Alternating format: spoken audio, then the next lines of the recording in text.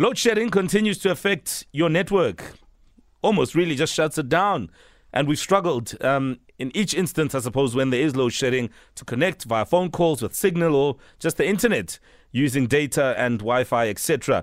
Now, many networks have reportedly invested in solutions that could change this and see us receiving more stability as far as connections are concerned. But is it all working? And what is making it still difficult? You could be driving, you could be wherever, and all of a sudden when there's load shedding, you literally can't get a hold of anyone.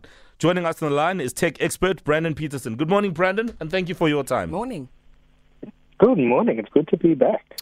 And Kutu, welcome back, by the way. Thank you so much, man. You are the one, actually. Love how socially active you are with the show, and you actually listen. That's dope. Listen, I almost didn't answer the phone because I was listening to the music and I was so in the zone. I was like, oh, wait, the phone's ringing. Let's answer the phone. Yeah, that's what Tasha Cobbs will do to one. Thank goodness we're not affected by load shedding in this conversation. Well, at least for now. So let's make it quick before something happens. I mean, for those who don't understand, Brendon, how does load shedding actually affect the network? Well, firstly, let's talk about that because I forgot that I was having load shedding this morning and I was like, please go on, please go on, please go on, power, please go on. Because I didn't charge any of my devices last night, which I probably should have done. Exactly. But, it's not just the hardware, so like your phone, your tablet, your laptop, whatever, that gets affected. Obviously, even if you do have power to those things, like you said, it's your network.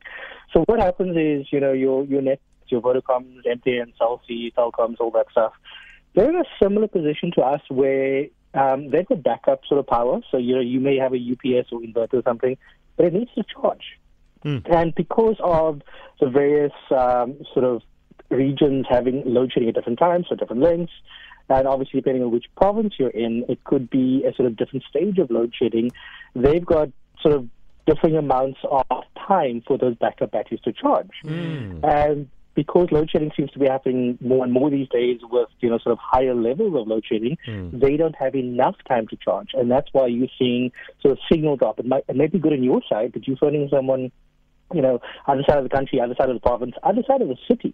And they're on a different network, and that network, that specific tower, didn't have enough time to charge its backup battery. Now, let's talk about the networks, right? The network providers having also invested in technologies to eliminate the loss of services, right? Be it maybe they buying the power, the batteries for their network to be provided, right? Is it actually working for these network providers, the solutions that they have? It's not working as well as I think they hoped it would. I mean, I just experienced it the other day. I was ordering an Uber to go somewhere. Yeah. And, it says like 2-3 minutes, whatever. And this driver gets there like 7 minutes later. And I was like, it's fine, I had time. And the guy was like, the problem was that the network that he's on, there must be load shedding somewhere because all of a sudden he's struggling to get signal. The map is not working.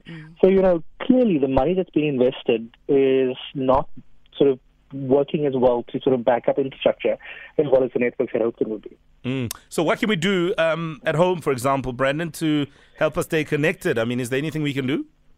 I mean, other than, hopes and prayers at this stage, what you can do is just sort of back yourself up as much as possible. So if you're using fiber or sort of home internet, get a UPS. That's an uninterrupted power supply. You can get one for under 1,000. And you can use that to sort of power your router. And that'll keep your router on, so it'll go for, 2.5 hours, 4.5 hours at a time.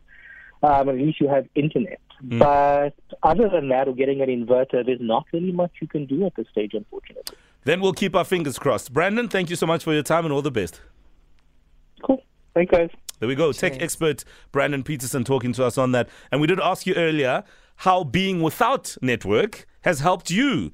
Maybe it's provided the perfect excuse to avoid meetings, which happen on Teams, etc., or it's helped you end an awkward conversation because it got cut off. Somehow there was no signal in the area. Those spam calls from telemarketers. Whew, thank goodness there was load shedding in that area because those calls aren't coming in anymore. And what about those WhatsApp messages that that you didn't quite see when they were sent and you would rather have avoided? Send us your voice note 060 552 7303.